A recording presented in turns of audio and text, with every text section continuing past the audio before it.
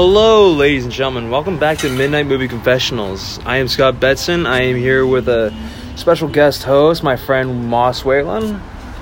Hi, it's really good to be here. And today we're going to talk about just classic films of the science fiction era. Well, the era of sci-fi that came around in the 60s and 70s. And we were going to talk about just what our favorite movies were of the past, a retrospective of sorts. You had some ideas in mind, didn't you, Moss?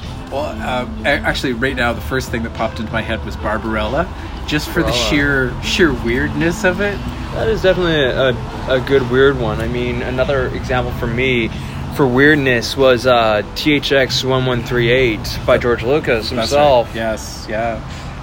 I can remember seeing it, and just I think I saw it because Star Wars, and I said, "Oh, there's another one," and then it's just this dystopic. It doesn't feel like it doesn't have the heartwarming vibes that Star Wars has, and I remember the confusion after watching THX. Yeah, and what's funny is that is actually what became his own audio lab, I guess. THX. It was out of that. Yeah, it came out of that just from the name itself, and there has been many pop culture references of the code 1138 in various formats. I think. What was it? The video game by Rockstar Games, Bully, I remember used it for one quick code. I think when you're interrogating one of the nerds in the game, one of the factions, they're saying, "Forget it, Jimmy, I'll never let you get through this gate without the password." And after a couple of hits by Jimmy to the character, like, okay, it's 1138. So that was a bit of an interesting little thing when I first saw that. Not to mention knowing that it came out as a, I guess, inside joke that many people may not have noticed. I mean, science fiction has kind of been something that many people have kind of explored through music, through movies, through a lot of things, and I think even literature, for example. And I think you were also mentioning that you were a writer by any chance. And this is kind of why I kind of introduced you to brought you along on the podcast, because we're going to talk a little bit about the science fiction ideas and just a retrospective on certain movies that have happened, what has happened between the 50s and 60s and 70s, a little bit for science fiction, and kind of talk a little bit about the music that could have come out from it, as well as books that have also come out of it as well. That's why I kind of thought, why not make a bit of a crossover sort of literature-based podcast for today? I'll jump back to Barbarella, because that actually came out of I think it's long-running French comic book. So really? First it was a comic book. And I'm sort of looking at it as a I think I count it as literature. Yeah, but I would count comic books as literature as well. And I think, speaking of comic books, I think that was the same sort of thing with Tank Girl. It became... Oh, right, yeah. It was, I believe, done by Jamie Hewlett, who then turned it into a movie. Same sort of idea. I would say anything that's a comic book that has science fiction can kind of be literature-based. And I remember seeing... I could be wrong, but I remember seeing... I thought I saw Barbarella in a heavy metal magazine, and... It could have been in that, or it could have been Tank Girl. Have you ever seen those, the heavy metal? And there was this anthology magazine, and it had a lot of different comic books, but it was mature comic books. It wasn't superhero comic books. Sort of like Judge Dredd from 2000 AD comic books, would you say? Actually, that's pretty close. But definitely mature, it would have actual nudity in it. Okay, so sort of like what you'd kind of find from a Frank Miller graphic novel, or even an Alan Moore graphic novel, possibly. Actually, yeah, okay, yeah, more like that. And to a lot of European things that say you might not see in North America. Very true, and I mean, even when it comes to that sort of thing, I don't know if you're familiar with it, Moss, but even though it's not from the 70s or anything during that time frame that I was thinking about for this retrospective episode, I thought, you know what, let's make a quick little discussion about it. But I thought, I don't know if you're familiar with it, but it's the Argentine comic Cyber 6. Oh, yeah. And wait a second, wasn't that animated in Canada? Yeah, it was animated here in Canada, and it was how the creators of it actually did give their blessing. And I remember a little bit after James Cameron created Dark Angel, and the creators of Cyber 6 were saying, hey, this looks very similar to how James Cameron had the same problem many years ago with Harlan Ellison. and The Outer Limits. Terminator. Yeah, for the Demon with the Glass Hand, and Soldier for his nicely done images of the Terminator. And if I'm honest, I can kind of see the resemblance a little bit with Soldier, but not with Demon of the Glass Hand. He also said was true, and Soldier I can kind of agree with a little bit. But it's not like the Twilight Zone or anything like that, because that's where I could say if it was more of the Twilight Zone sort of idea, then Harlan Ellison could have said, hey, you're ripping my ideas off. It's kind of like music. I can remember taking a class, and we actually had a lawyer come in as an instructor, and going through copyright. And really? His experience was music. So he would play us one song and play us another. And it was terrible for me because I actually have taken sound engineering, and I was like going, but it's so, it's similar. Yeah. But it's so different at the same time. And that's actually very surprising because when it comes to music and literature, sometimes they go hand in hand. Yeah. Even movies go hand in hand sometimes with with music as well as literature. And the reason why I mentioned this in that sort of quick little segue is I do believe his name was Isaac Asimov. His Three Laws Safe books, like I, Robot, the movie that Will Smith was a part of. Alan Parsons Project in 1977 made an album called I, Robot, but the problem was they couldn't use the comma that was a part of the grammar in that whole title. It was just I, Robot without the comma, which was to avoid the copyright. Because you just made me think of that just right there. Just a little slight change, and then it was okay to get through. Yeah, but that did kind of involve creationism and all these sort of things that you kind of think about when it comes to science fiction. Like, you do have to kind of create your own little universe. And you can't break your own canon. Sometimes people have done that. I mean, Disney kind of just did that recently with the Star Wars films and the expanded universe. They basically said we're retconning all the expanded universe, but at the same time, I can agree and disagree with that because it does kind of ruin what we know as the expanded universe, because there are a lot of characters that are introduced into that. Well, isn't it that, I'm not an expert here, but I do know that there's a large amount of literature, there's a large amount of stories that have been written and fans are involved with. There's also the fan fiction. Yeah, the fan fiction I can understand that was retconned, but some of its own, like the actual canon, of the novelization fan,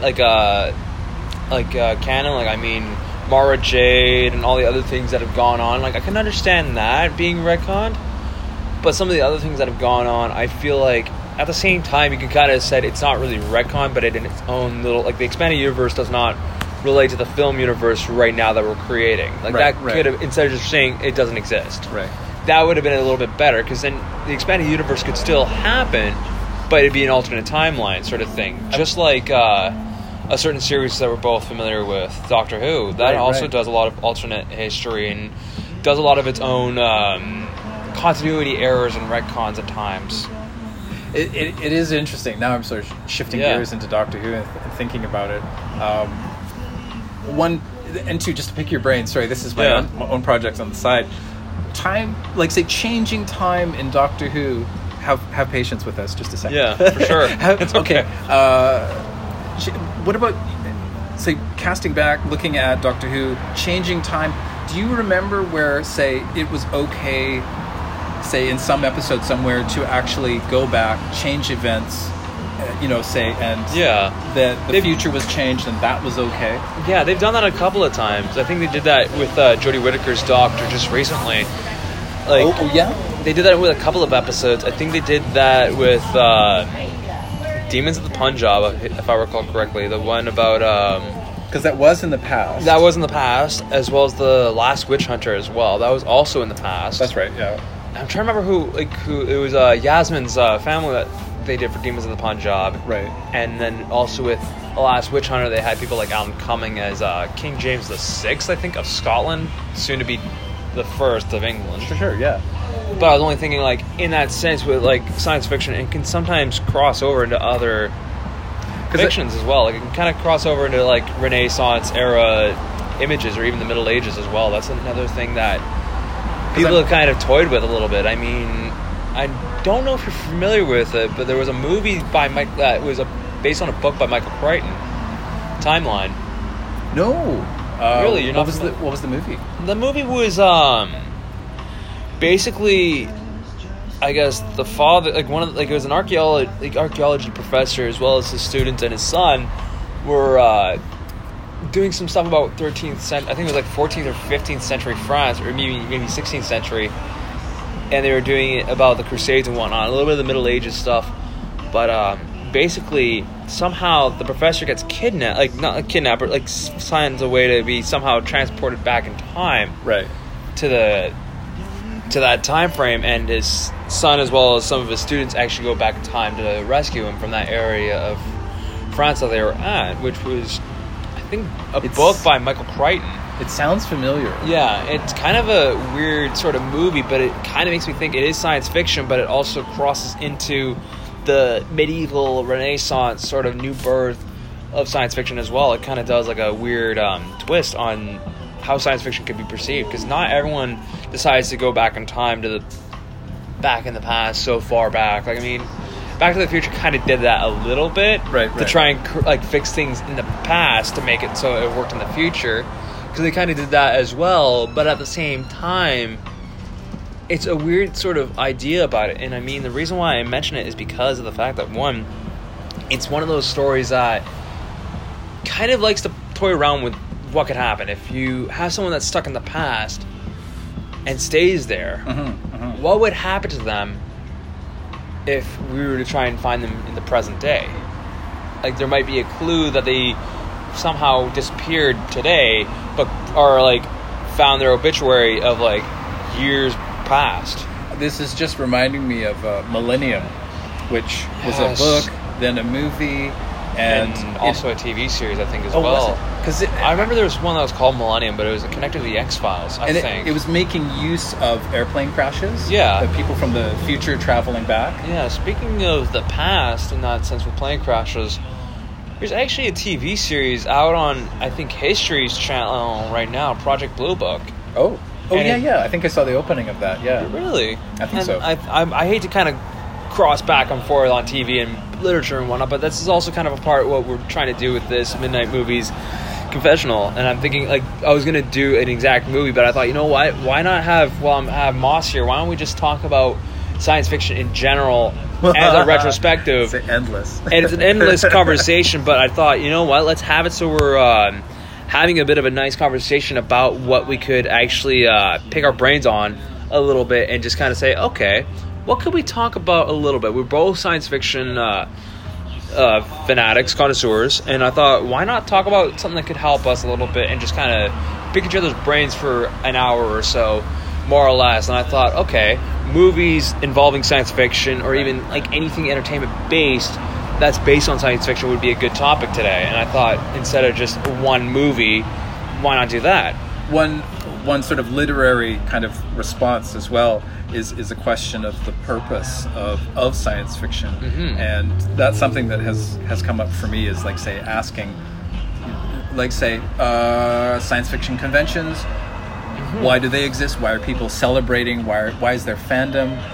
Why is there so much interest? Especially now, it has Very become true. mainstream. It has become a huge thing, and then again, if you really do look at it as well, science fiction is kind of its own subgenre of nonfiction and fiction, because it can technically sometimes be historically accurate or inaccurate at times as well. Like, I mean, I was just watching a movie the other day. I'm trying to remember the name of it, but the most inaccurate thing for me was that's it. I was watching Raiders of the Lost Ark. Oh, and even though that movie has some good accuracy to it, like how Adolf Hitler was obsessed with the occult in the 1930s, there was one major flaw for me in that movie, and that was near the end with Harrison Ford's Indiana Jones character. I don't want to spoil it for people who haven't seen it, but this is going to be a bit of a spoiler thing. He's using a rocket-propelled grenade. okay.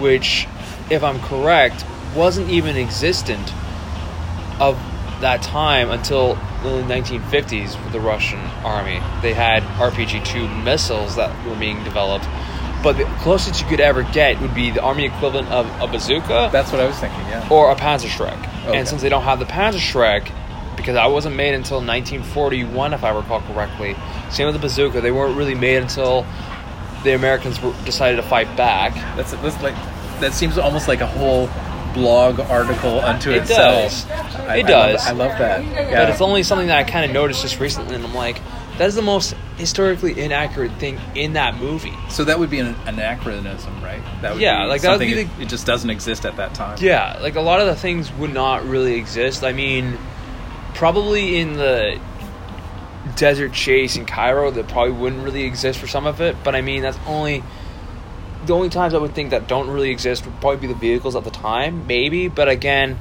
they are German military officers as well as German army in general. So technically, they could all be using Mercedes-Benz vehicles at that time, or even Volkswagen vehicles as well. But they don't really.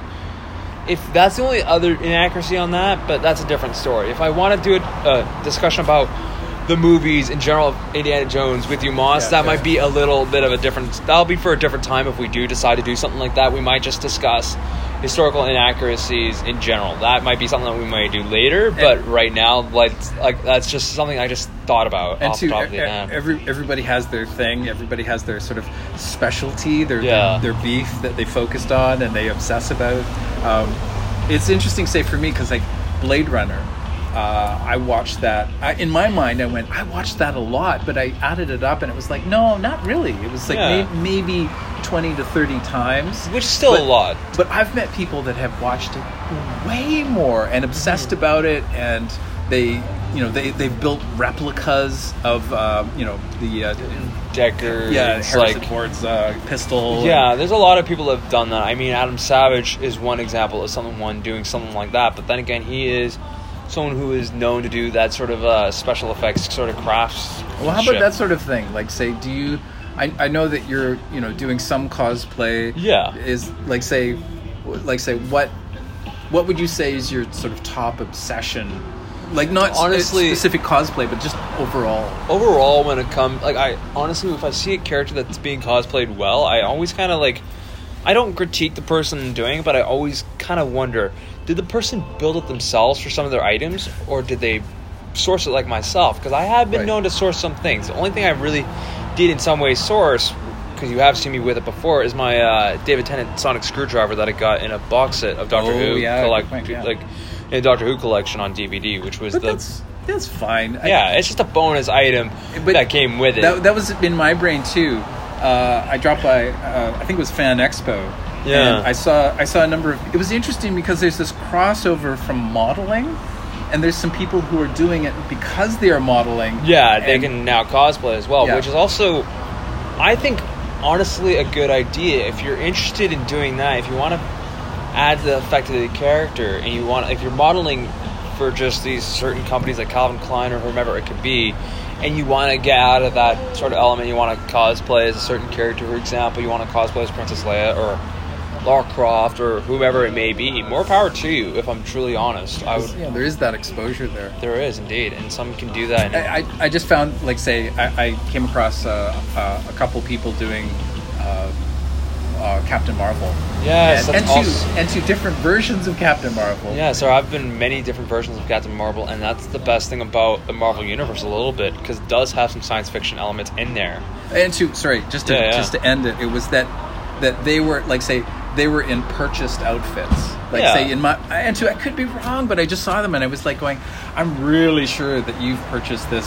Yeah, there's times where I think they may have make this. Yeah, there have been times where I've noticed that as well, and I can definitely say I can understand if they bought it. But if they've sourced it from certain areas, that's fine. Yeah. I don't care if you've bought it or if you made it yourself or if you bought certain items to help complete it. More power to you as long as you're enjoying what you're doing with it. That's how I see it. It's tough, that sort of the critique that goes on in one's brain. Oh, it's for just sure. Sort of like, you didn't put much effort into that, right?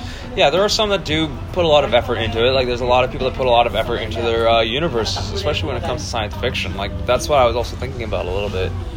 And when it comes to the Marvel Universe, there is a lot of science fiction. Heck, there's a lot of science fiction with Superman and the DC Universe as well. They both have a lot of science fiction if you think about it. Oh, okay. All right, getting back to science fiction. Yeah, we didn't want to go off topic, ladies and gentlemen, but that's what happens. I'm heading towards the car crash of conversation. No. You're that guy. You swerved it a little bit, Moss, but that's okay. All right. What I was going to mention about the Marvel comics and the DC comics is they both technically do have a little bit of science fiction in all of them, really. It's true, yeah. Like, if you really think about the Avengers, do technically have a lot of, like, science fiction elements in there. Captain America is definitely one. Sure. Captain Marvel is definitely one. I would kind of say, who else would I say? I wouldn't say Nick Fury, but I'd maybe say Silver Sable is also one I'd maybe mention. Who else would you like to mention? Celestials. So they're from the Eternals, I believe, originally. And Jack Kirby, I think it's a Jack Kirby creation. Yes, it might have been Kirby, or it may have been Steve Ditko's creation. I don't giant, like seriously, giant robots. We're not sure if they're robots, if they're wearing spacesuits, or they have these huge masks on. Yeah, the Sentinels of sorts as well. That's also from X-Men, which is also. I would also. There is a sort of I would kind of maybe say the X-Men series is also a part of the science fiction umbrella with Marvel. Sure, yeah. Well, I mean, Wolverine, for example, Deadpool, and a few others that are there. Professor Xavier, Cyclops as well, Storm, Jean, like a lot of these ones. Technically, telekinesis and all these other things that are in these films are also, in a sense, a science fiction based element. I'm remembering too. I think it was X-Men. Pretty sure that they. This would be probably 1980s, and that they went to space. There was I think it was like the Sha'ir Empire. That might have been the comics. It's like this, the alien war. I can recommend it to check out. If you remember the title, please let me know. I will make a follow up with you, Moss, and then we can maybe discuss that some more. And I mean, the idea was maybe discuss this and also discuss an idea that we were like, because I was only thinking, let's make this as a podcast discussion in a sense, because we have met in a podcast like element before at one of the previous conventions that we were at, VCon 42. It was very comic booky. It was very comic booky, but it was also like a podcast sort of thing that we were doing a little bit. And I kind of wish we recorded it, because if we did, that would have been a great podcast discussion, because there was a bunch of people there and we were talking about how to pack for a TARDIS. Oh yeah, trip. Okay, that panel. Yeah. That's what I was thinking of, and I'm thinking, if that was still to happen, if VCon was still to happen, which sadly, spoiler alert, people, it is not this year, but that's a different story. We'll talk. Like, me and Moss will probably do some more podcasts like this in the future. It'll probably be on his channel later, but we'll get to that later when we're gonna finish. When we wrap up, we'll talk about that later.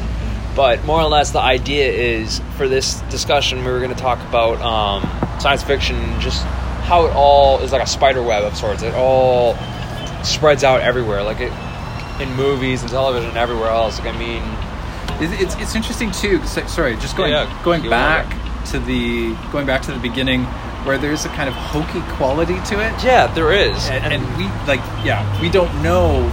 We don't know exactly how to get to the moon, but when we do get to the moon, things start to get more technical and it has to be this way and that way, and that's what they kind of did in the 50s. And like, technically, if we really want to go very, very deeply back in time for science fiction, we can kind of go back to the old days of Jules Verne or even H.G. Wells, realistically.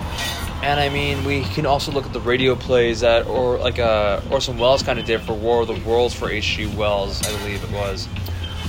I just had this thought about Ray Bradbury's Martian Chronicles, which I keep going back to, and it starts off. It has this old idea, old image, imagining of Mars, the canals, that there's water and there's air enough to breathe. The rocket ships, when they land, the astronauts get out and they can breathe.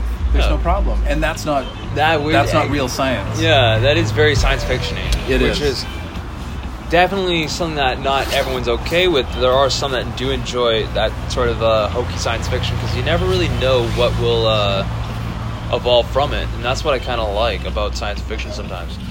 Because you can kind of get away with the escapism of like this and that. Star Wars is definitely pure escapism in that sense, but I mean, the ones that are a little bit more accurate, that's the ones that you really got to look out for sometimes, because there are some shows or movies or whatever it could be that can kind of be accurate, but at the same time also kind of be a little inaccurate at the same time as well. Like, I mean, one example, because I'm thinking about going back to the X-Men here, is Eric Lenscher, Magneto. Like, how in the movies they kind of show him like being taken away to a prison camp, I think in Poland, I think it was, in Warsaw, but I don't think it was actually where he was being led to. He may have been being led to Auschwitz in Austria, but I don't really know exactly. Like, they don't really explain it well, but they kind of make it look like it's still during that time of being occupied by Germany. Are you getting to sort of like the realism in the science realism, fiction? yeah. Oh, okay. Some of the realism in science fiction with some of the inaccuracies that they can sometimes provide. Right, yeah. Because certain movies during that time do provide accuracy, sometimes they don't. One description I liked for that it is speculative, but one description I liked was science fantasy.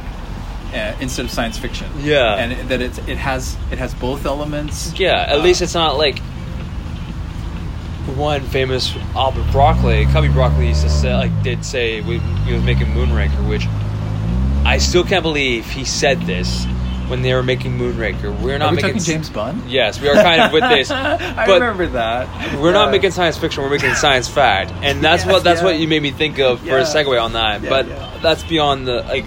Technically, some of its elements in that movie did actually have some accuracy a little bit. Yeah. With some of the ships being piggybacked in certain element, like at times for certain reasons or another. I mean, they've used that in other things like Superman Returns, for example. Oh yeah, nice, good reference there. Yeah. And I mean, that was a good way to go about it. I remember getting curious about that. It popped up, and apparently there was if not a documentary, then somebody was critiquing it and saying how it was supposed to be originally. And I think it was supposed to be Brainiac and Mr. I can't remember the last name, Mxyzptlk. I think I know who you're talking about. Brainiac was meant to be a part of it, and I kind of wish they did do that. And instead what they went is they kept it straight. They just recycled the same villain that we've kind of gotten before. Yeah. And that is the smart generic... guy, dumb, funny guy. The dumb...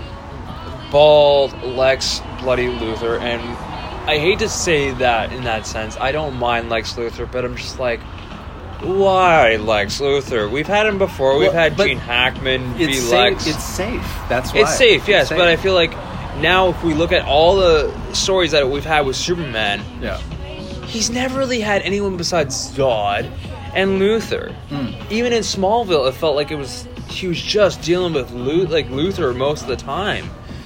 And that's not... it would have been nice to see maybe the development of maybe Brainiac or one of the other villains happen. Because, I mean, when we get him in Batman vs. Superman, Dawn of Justice, he's actually meeting... Clark Kent is meeting Bruce Banner, while Lex Luthor's basically plotting it all to bring back General Zod of Krypton. Right. And just finding a way to just say, okay, I basically brought you all here. And here's the real kicker. He still has hair in this one. By the end of it all, when he's in prison, that's when he's starting to lose his hair, and I'm just like, we just had Lex Luthor how many times in the movies, and we haven't had anyone original besides Zod, or even, Luthor. We've only had those two be recycled so many times. I'm just like, why?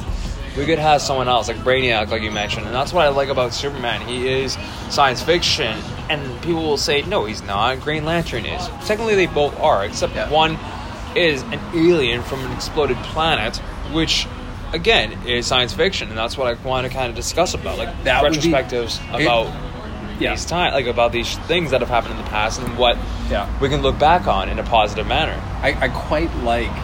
I do like hard sci-fi where we get, if we could get Superman, but it's hard sci-fi, and we're getting into the actual science of Krypton blowing up. Yes, that would be How would that happen? How could that happen? Yeah, it reminds me a little bit of how that Red Matter in the 2010 soft J.J. Abrams reboot of the Star Trek films kind of went off on its own little storyline and had this red matter device be used to implode Vulcan. Yeah, and like that in the science. Could we get into it? And we could we, sort of open it up and have actually invite some scientists in and say how that'd be a good how would thing. This happen? I would love to get a panel of scientists kind of not nitpicking all these movies from the past, but kind of like help us explain what could be the theological explanation. If Carl Sagan was still around, I would definitely have wanted to ask him about this. Even Gene Roddenberry, if he was still alive to this day, he probably would have been able to give more of an explanation. And too, it does happen. I remember a movie recently, I think it was Christopher Nolan, it was in space, it involved a black hole. Interstellar, I think it might have been. And there was it was great because it was content that was selling the film, and it had to do with actually what would it look like if you saw a black hole. What would that look like? Can you see a black hole? That's the thing. And they were actually going to specialists, physicists, and getting back these answers. And saying, okay, this is what it's going to look like. It kind of reminds me of how certain movies will use that sort of element of science fiction and just kind of say, we'll go that route. But sometimes... plot device, I'm just thinking. There's a lot of things that are... the red matter is also a plot device. But you know what's also sometimes a plot device? Using space or any sort of science fiction in general, after a series has kind of gone stale. If you really think about it. I mean, if you look at the Friday the 13th films, because we just had a Friday the 13th just recently. Or last week. Was it the reboot? No, I'm talking about in general, like actual like date. Oh, I see. Yes, Like we've actually seen that whole series. Besides that reboot, which I don't like at all, they actually kind of did get a little tiring a little bit, and just decided to put Jason Voorhees into space. That's where I thought you were going with this. Yeah. And what's funny is they kind of teased Freddy versus Jason in the last film before Jason X. Right. Which was in development hell. So New Line decided to, I guess, because they were tired of just doing the same old shtick, why don't we just put Jason into a cryogenic suspension, freeze him for 400 years, like 450 plus years or however many years it was, and decide, it's in space and Earth is completely deserted. And I found the idea kind of interesting, but at the same time, I'm like, why did you go this route? Why did you freeze Jason? Like, you could have just had him... And cryonics. I think it's cryonics. I always used to think it was cryogenics, but I think it is cryonics, I think. Maybe. It might be a bit of both, but I mean, they kind of use... Like, there's a lot of science fiction movies and shows. This was perfect opportunity to bring in somebody to explain, how... Like, where are we with that technology? Yeah. And... like, I mean, I would love to see where we are with that sort of technology anyways with certain movies. Like, I mean... One movie I can think of from the 90s, because this is kind of like, I want to go from like the 50s to the 90s to now, but we kind of went all over the place, ladies and gentlemen, so I'm sorry for that. But a 90s movie that I just remembered, Demolition Man.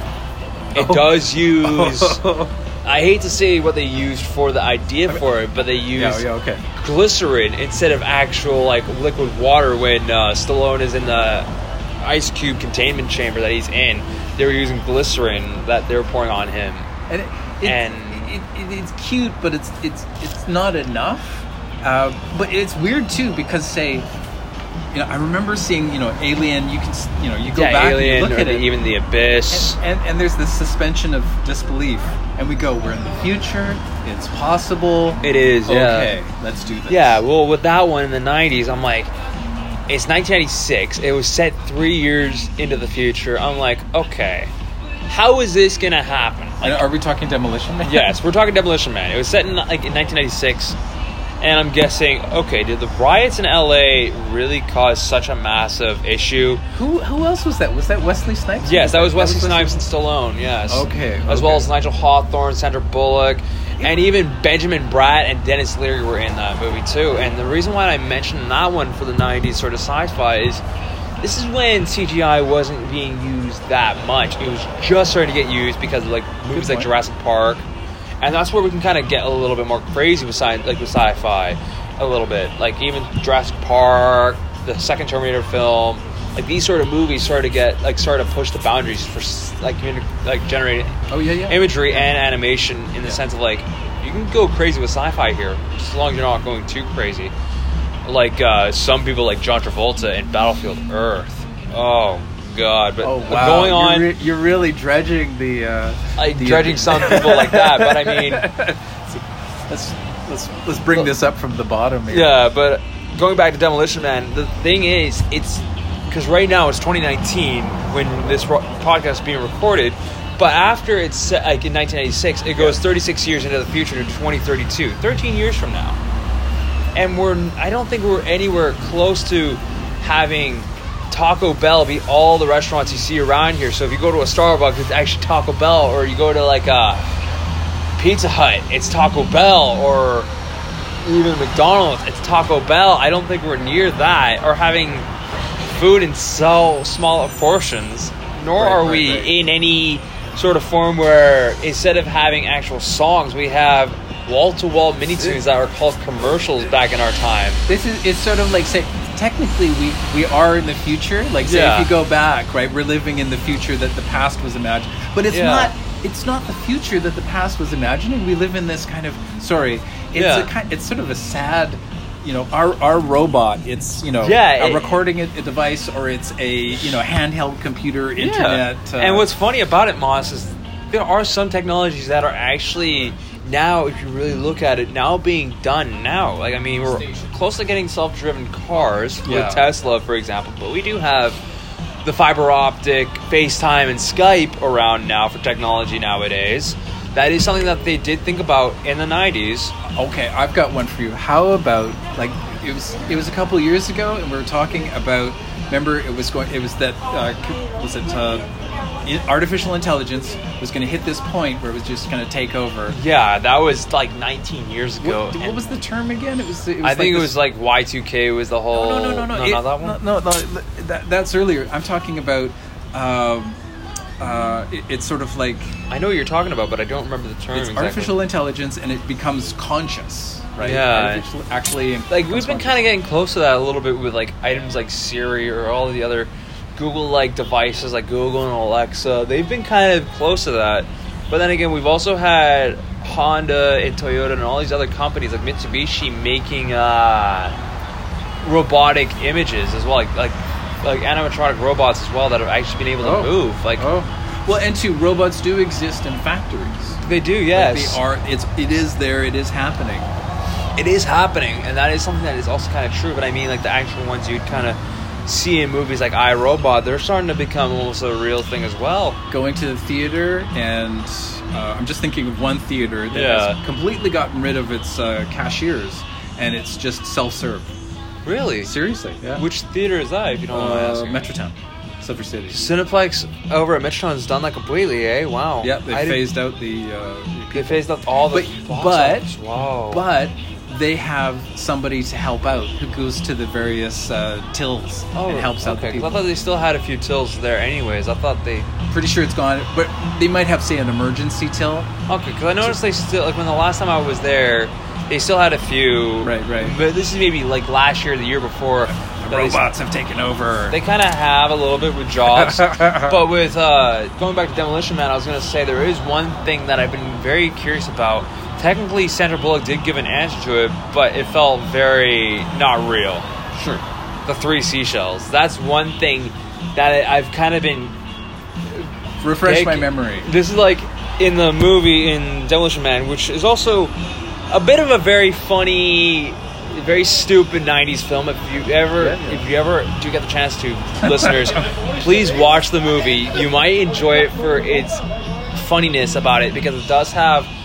Like, because there's parts where it's like everyone's completely PC. You can't swear. You can't have bad, you can't have red meat, alcohol, contact sports, all this crazy stuff. You can't swear at all. So there's like the language violation costing credits that I guess there's an item that's been sewn into your skin. But the other thing is, there's a part in the movie where I guess John Spartan, Stallone's character, goes into the washroom and comes back. I guess doesn't even think about washing his hands or whatever, but he goes to Lieutenant Huxley, Sandra Bullock's character, and says they're out of toilet paper, and Benjamin Bratt's character is like, did you say toilet paper? And she has to explain they used handfuls of wadded tissues back in the 20th, and out of nowhere Rob Schneider is just there, and he's just having a guffaw fest and and Stallone's like, I'm happy that you're happy, but you know the place where you're supposed to have the toilet paper, you got this little shelf, 3 seashells on it, and he says he doesn't know how to use the 3 seashells, and that becomes the most a reoccurring joke in the movie, and it became such a odd phenomenon for the longest time, and it still is. But did they ever explain the three? No, they didn't seashells? really. And Sandra Bullock kind of gave a bit of a cop-out answer, saying it's like a bidet. And I'm like, how is it like a bidet? They don't really explain it in the movie. It would be nice to see them kind of explain it in the movie or something, because at the end they do even have Stallone ask, how do these damn three seashells even work? This reminds me of Russell T Davis's retake on Doctor Who. And I was just thinking about this the other day, how great it would be to, like, their future vision of it would, what is it? You could get a modification, right? Yeah. So that anyways, going to the washroom, it was frozen or something and reduced. Yeah. And it was like, you didn't have to clean up, basically. Yeah, that'd be an interesting sort of idea to have. Like, I mean, Doctor Who has never really shown that in the film, like in the TV shows, but that'd be an interesting sort of thing to see them come out of the TARDIS in one spot, and it's like, oh, I had to use the restroom, and then maybe have the Doctor say, that wasn't the restroom. But that would be a bit of a clever joke to do, because it is starting to become one of those things that they kind of get away with now. And too, that's it's something actually I saw on Twitter that popped up. Yeah. And a writer said, this is amazing, and it was this whole tweet, it was this whole resource of from an astronaut about what it's actually like using the restroom. Yeah, to go to bathroom, washroom, restroom in space. Oh my. Yeah, and it was just like, right, excellent, now I know. I've seen that a little bit. I've seen how they kind of do use some of the items for it, and I'm like, okay, makes sense. Yeah. Makes sense. Okay, that's what they do. And at the end of the day, that's one of those things that you never really do get to see explained in science fiction terminology. You never really see that. You don't ever see someone like kind of using the restroom as a joke in some science fiction things, because I think they've just gotten past that joke. But I mean, heck, we could probably see that happen again one of these days in just a random movie or so. It's interesting. I was, just even in fiction, that it gets shoved aside. But when you get into hard fiction, though, it seems to become sort of like these questions pop up. It's like, how, that's the good thing about science fiction, because I feel like with science fiction, you can kind of cross mix certain things, and that's what I think I like about certain things in science fiction, because you could have a science fiction western or a comedy or anything, and it can be great. I mean, realistically, if you think about it, there's always going to be science fiction is always going to have drama. It's always going to have action. It's always going to be an adventure, but it could be a western, comedy, horror, or whatever it could be. And it's never going to... I think it's just...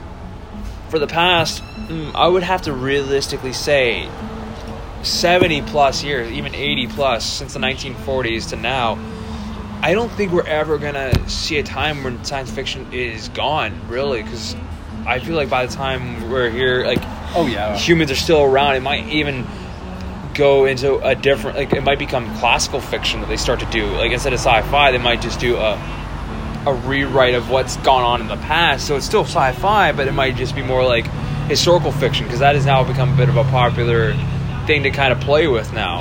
Yeah, go back to the old sci-fi. Yeah, go back to the old days. Like, I mean, Westworld is one solid example that I could think of. The movie and the TV series. I love that. The movie was great, and I like the idea that they used robots and instead of like human sentient beings instead, because honestly you can kind of get away with a little bit of okay, something's kind of not right here, sort of uncanny valley a little bit with certain things with Westworld, and that's what I liked about it, especially the TV series. They did that a little bit too. Yeah, and what I liked about the TV series is that, say, they expanded, they explored.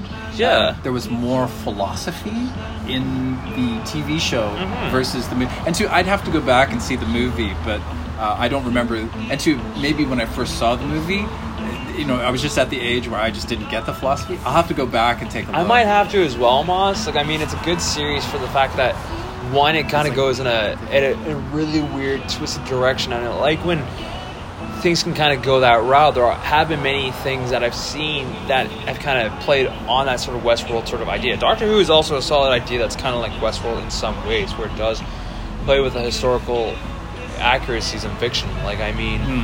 If you remember that one episode of Doctor Who with Matt Smith and Vincent Van Gogh and his companions, he does bring them back to the Van Gogh Museum exhibit. I think it was in Amsterdam that they were in, or were they in London? I can't remember where they went. I'm pretty sure it's in Amsterdam. Yeah, I think they took them to Amsterdam for the exhibit. I can't remember if they went there or if they went to New York for some reason. I feel like they may have gone to London or something. I can't remember exactly, but I actually have gone to Amsterdam. I've gone to the museum, the Van Gogh. So there is one in Amsterdam. Yeah, that is true, and I honestly would like to see some sort of like exhibit like that, almost out here, just to see what people may think. Because I mean, there are a few art galleries around that would probably love to have that exhibit, or even a small little hint of that exhibit. In Metro Vancouver, just for a little bit of time. Well, they do travel, so it is possible to have that happen. There is a lot of things that can be moved on in that sense. And before we end, just to mention that, say, Vancouver, where we are, the Lower Mainland, there's so many shows and films that have been shot here, and the X-Files is one I could think of. Sure, right off the bat, yeah. X-Men has also been filmed around here. What else was filmed around here that I know of the most? Superhero flicks, or not flicks, TV shows. Oh yes, Arrow is one, The Flash, Legends of Tomorrow. There's been a lot of things that have been filmed around here that have taken advantage. Smallville is definitely a solid example, and I remember even mentioning that earlier, how it was, like how they used Lex Luthor, and this is also, like I said, going back to the science fiction detail. Oh yeah. And what's great about it is that you can kind of play around with it. You don't have to, when it comes to movies or TV shows, you don't have to build a set to actually do that. Like, you don't have to build a set to make the... That's a good point. You could use, even Once Upon a Time, that TV series on ABC, even though that's not science fiction, but it's just an example. You used a lot of the old areas around Metro Vancouver, even in Steveston, or the area of Richmond. They used areas like that just to get the... some of the ideas down to a science. Like, you don't have to build a fancy set. Sometimes you can with certain films. I mean, heck, we even look at TV or even older movies from the 80s, like Weird Science, or what's the other one that Steven Spielberg did? Not E.T., but the other one. And Steven Spielberg did it. Yeah, it was, I think, something of the third kind. Like, yeah, Close Encounters. That's it. Yeah, that's what I was thinking of. Because some of those movies didn't actually use a set; they actually used like an actual house or whatever it could be for science fiction. And that's what I was also thinking about, the accuracies of some of these films, like E.T. and Close Encounters and whatnot. Because sometimes, if you look at them, they're not really super accurate, but they're still a classic to just kind of watch nowadays. Heck, like even when it comes to 80s science fiction, if you look at the Terminator series, that series has been going on for nearly 30 plus years, and it has its own inaccuracies within itself. But when it first started, it was set in 1984, and then decided to go into the 90s, and then the early 2000s they had it again, but they didn't go too far off to the future. The only one that did that was Terminator Salvation. I remember seeing it was the Terminator movie that actually, it was a tragedy. That it ended, like, say, the plot was they succeeded, but... Yeah. That might have been Salvation, possibly. The one that was set in the future. Let's leave it unsure so that we don't destroy the... we don't want to destroy the canon or anything like that. But speaking of that canon, it looks like they've kind of retconned it again. Yeah. They've done this now 3 times. Well, and so I think that this is to raise money for Avatar. I think I see a lot of stuff happening just because of James Cameron and Avatar 2. Do you think it feels like that? Yeah, it's like, honestly, I could see that movie being in a bit of an inaccuracy. What did you think of Avatar? Because I didn't really. I thought it was okay, but for being one of the most highest selling movies, I was like, I don't care how much it made.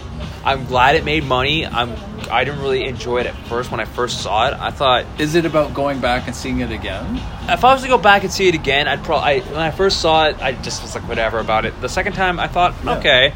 Third time, I enjoyed it somewhat. I didn't enjoy the ego that I think that James Cameron kind of got off of it, because he basically just allowed any of his properties to just... in some ways sit and collect dust with certain companies that he had no control over. Now it looks like he does get the rights back to his original pride and joy, which is the Terminator series. The franchise. Yes. Yeah. Speaking of which, on certain movies like that, I was just thinking about John Carpenter's films, like The Thing, or even Escape from New York, which gosh, They Live. They Live was also good. Was that him? That was him, That was him as well as Christine, The Fog, Mouth of Madness. That was also him. Oh my gosh! Dark Star. Right. Santiago, Halloween. The thing I like about him is that he'll have these moments where he goes somewhere unexpected, imaginative. Most definitely. And what's even more funny is he'll sometimes use the same people over and over and over. Oh, okay. Halloween was one solid example because I don't think anyone really knows this, but if anyone ever does intend to watch the first Escape from New York, the Escape from New York film, don't watch Escape from LA, please. Do yourself a big favor. If you really want to watch it, go ahead, but watch Escape from New York first. Yeah, you should do that. The movie starts with a little bit of a spoken dialogue from Jamie Lee Curtis. Hey, that is the there's a crossover. There's a little bit of a simple crossover there. The Scream Queen herself is being used in a non-screaming sort of term, and it's different, to say the least, because I didn't think they would do that. But when I heard this for the first time, I was like, whoa, really?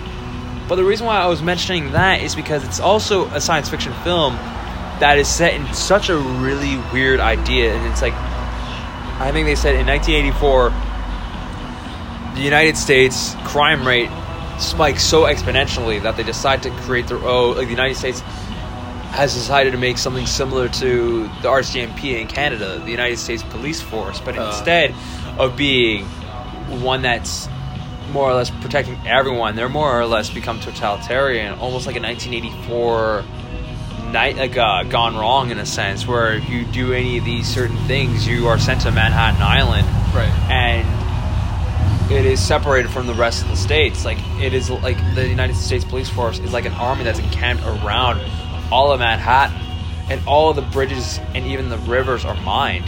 So once you leave, you don't get to leave. But what's funny is that there is technically one person that gets to leave in some ways. Snake Plissken, the protagonist of the film, played by Kurt Russell. And what's funny about him, I hate to go into details on this movie, but basically what he does, he's being asked, because he was robbing the Federal Reserve in Colorado, he's been given a life sentence in New York's maximum security penitentiary. He's being asked by Bob Houck, the United States Police Force's commissioner, to go into New York to save the president because his plane was hijacked. And what happened is it crashes. He escapes in an escape pod, but he has some items that he needs to send to, delivering to a summit between himself, the the USSR and China. They were doing a whole summit, I guess, about nuclear fusion or something like that. But when he finds out that they find out he's okay, they send in Snake Plissken, who only has 22 hours to get him back before the summit is over. And it's that, why 24 hours? Because he has a device that's been implanted in his neck. Two devices, exactly. That. Oh, is it a bomb? It's like a bomb. Or something. It's like whatever they implant, like two capsules that once they burst, there'll be like a pinhead that'll open both of his arteries in his neck, and he'll be dead in seconds. Okay, there we go. Yeah. So at No More Hartford Summit, no more Snake Plissken, and they do the same idea in the second one. But the second one we don't talk about. That one's more just... that's for fun. That's a fun... If you really want to watch it, that's a rehash of New York. I'm not going to spoil it for people, but I will say with New York, there were some good moments. Like, you have Lee Van Cleef as Bob Houck, the commissioner. You have Isaac Hayes as the Duke of New York, A#1. You even have Ernest Borgnine as Cabby. I got to go back and see that, because I've watched it quite a couple of times, Moss, and the reason why I'm mentioning it is because of, just the fact that we are getting some more content from John Carpenter. Not to mention, like, he's also, besides doing directing and producing all these other things, like writing some of these movies, he's also been doing a lot of his own music for a lot of these movies as well. I was just going to say that, He's quite a talented musician, and honestly, this is something I kind of wish would be more of a big thing, like a bit of a renaissance person. I would like to see more of these from many, more directors, but there aren't many that do that. There are a few that are out there, like, they don't really do sci-fi, but I would say maybe Robert Rodriguez or Quentin Tarantino, for example. They are kind of renaissance in that sense, where they'll direct, produce, and write their own films. But Rodriguez is like Carpenter, where he also produces his own music for it as well. Oh, I didn't. I knew that he was I think a guerrilla filmmaker. Yeah, he was he was definition. definitely a Renaissance man in that sense as well. Right. Yeah. Because he's done his own music for every single film he's done, with the exception of, say, maybe El Mariachi. Tarantino's Star Trek. What do you think? Oh, on the Star Trek Tarantino film? I'm very curious on what he will do with it if he does actually confirm to make it. He's been saying he'll do it. This will be his last project if he does do it, which will be a little saddening for me. You know what for me, what would be cool is original Star Trek, right? That style, right? That'd be very interesting. Done Tarantino. So it would be like a lot of fake blood and stuff and Klingon, It'd probably almost be very similar to Galaxy Quest if it was R-rated, I'm thinking. It's probably going to be something like that, which is also a good 90s sci-fi film. If you're interested in watching a Star Trek film that isn't Star Trek exactly, watch Galaxy Quest, ladies and gentlemen. With that is 60s tunology. Yeah. I just thought at least we're closing in on the we're closing in on the 60 minutes, and I thought to keep an eye on this clock here because it is saying that we've been talking for a good solid hour, but you know what?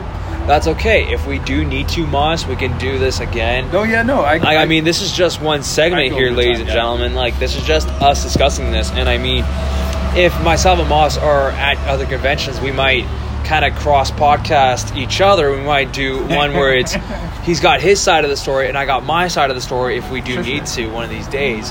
We might do an idea of that sort. Just ending up, we've got to do 2001 A Space Odyssey. Yes. The 50-year anniversary, I think, just passed last year, I think. That is one that was, say, it is, for me, it's interesting because I can remember as a kid just sort of taking it in and not really imposing the questions on it. I remember, say, it seemed like the adults were more imposing the questions, and then growing up with it, rewatching it, and spending these moments. I'm afraid I can't do that, Dave. And that, you know what? Like you mentioned with AI, that is one movie that Kubrick did well, and honestly, I just kind of wish he was still alive to have done the movie AI, Artificial Intelligence. Did Spielberg took over? He took over for that one. Yeah. Kubrick died during Eyes Wide Shut, and I can say that as well as a few other movies like A Clockwork Orange. I wouldn't say sci-fi per se, but it is very dystopic, just like a 1984's George Orwell's book. And I think people have been trying to make that movie for a long time. And I mean, there's other science fiction things that, even though we're running out of time on, we could probably just talk about for ages. But you know what? No. If we have to, we another one I'd maybe mention just for the thought of it is for sci-fi. I would kind of say another one is V for Vendetta. That was a good science fiction film. I would maybe mention this one film series that we'll talk about for another time if we want to do a retrospective on it. So how would you say it's a science fiction? Would you say it's more sort of dystopic? Dystopic in that sense, and it also has a totalitarian regime that is very similar to 1984. But the reason why I was mentioning that, ladies and gentlemen, is because maybe, just maybe, if me and Moss get a chance to soon enough, if we do another one of these discussions, we'll try and do a proper retrospective on a 20-year-old film starring Keanu Reeves, Lawrence Fishburne, Carrie-Anne Moss, and Hugo Weaving. That film would be... It would be interesting to do a lot of sort of connections, what fed into it and what has come out of it. Yeah, that's what I was thinking. And to The Return, because it's they're going to do another one now. Yeah, and that movie would be The Matrix. But sorry, I got to get this in there in the last minute.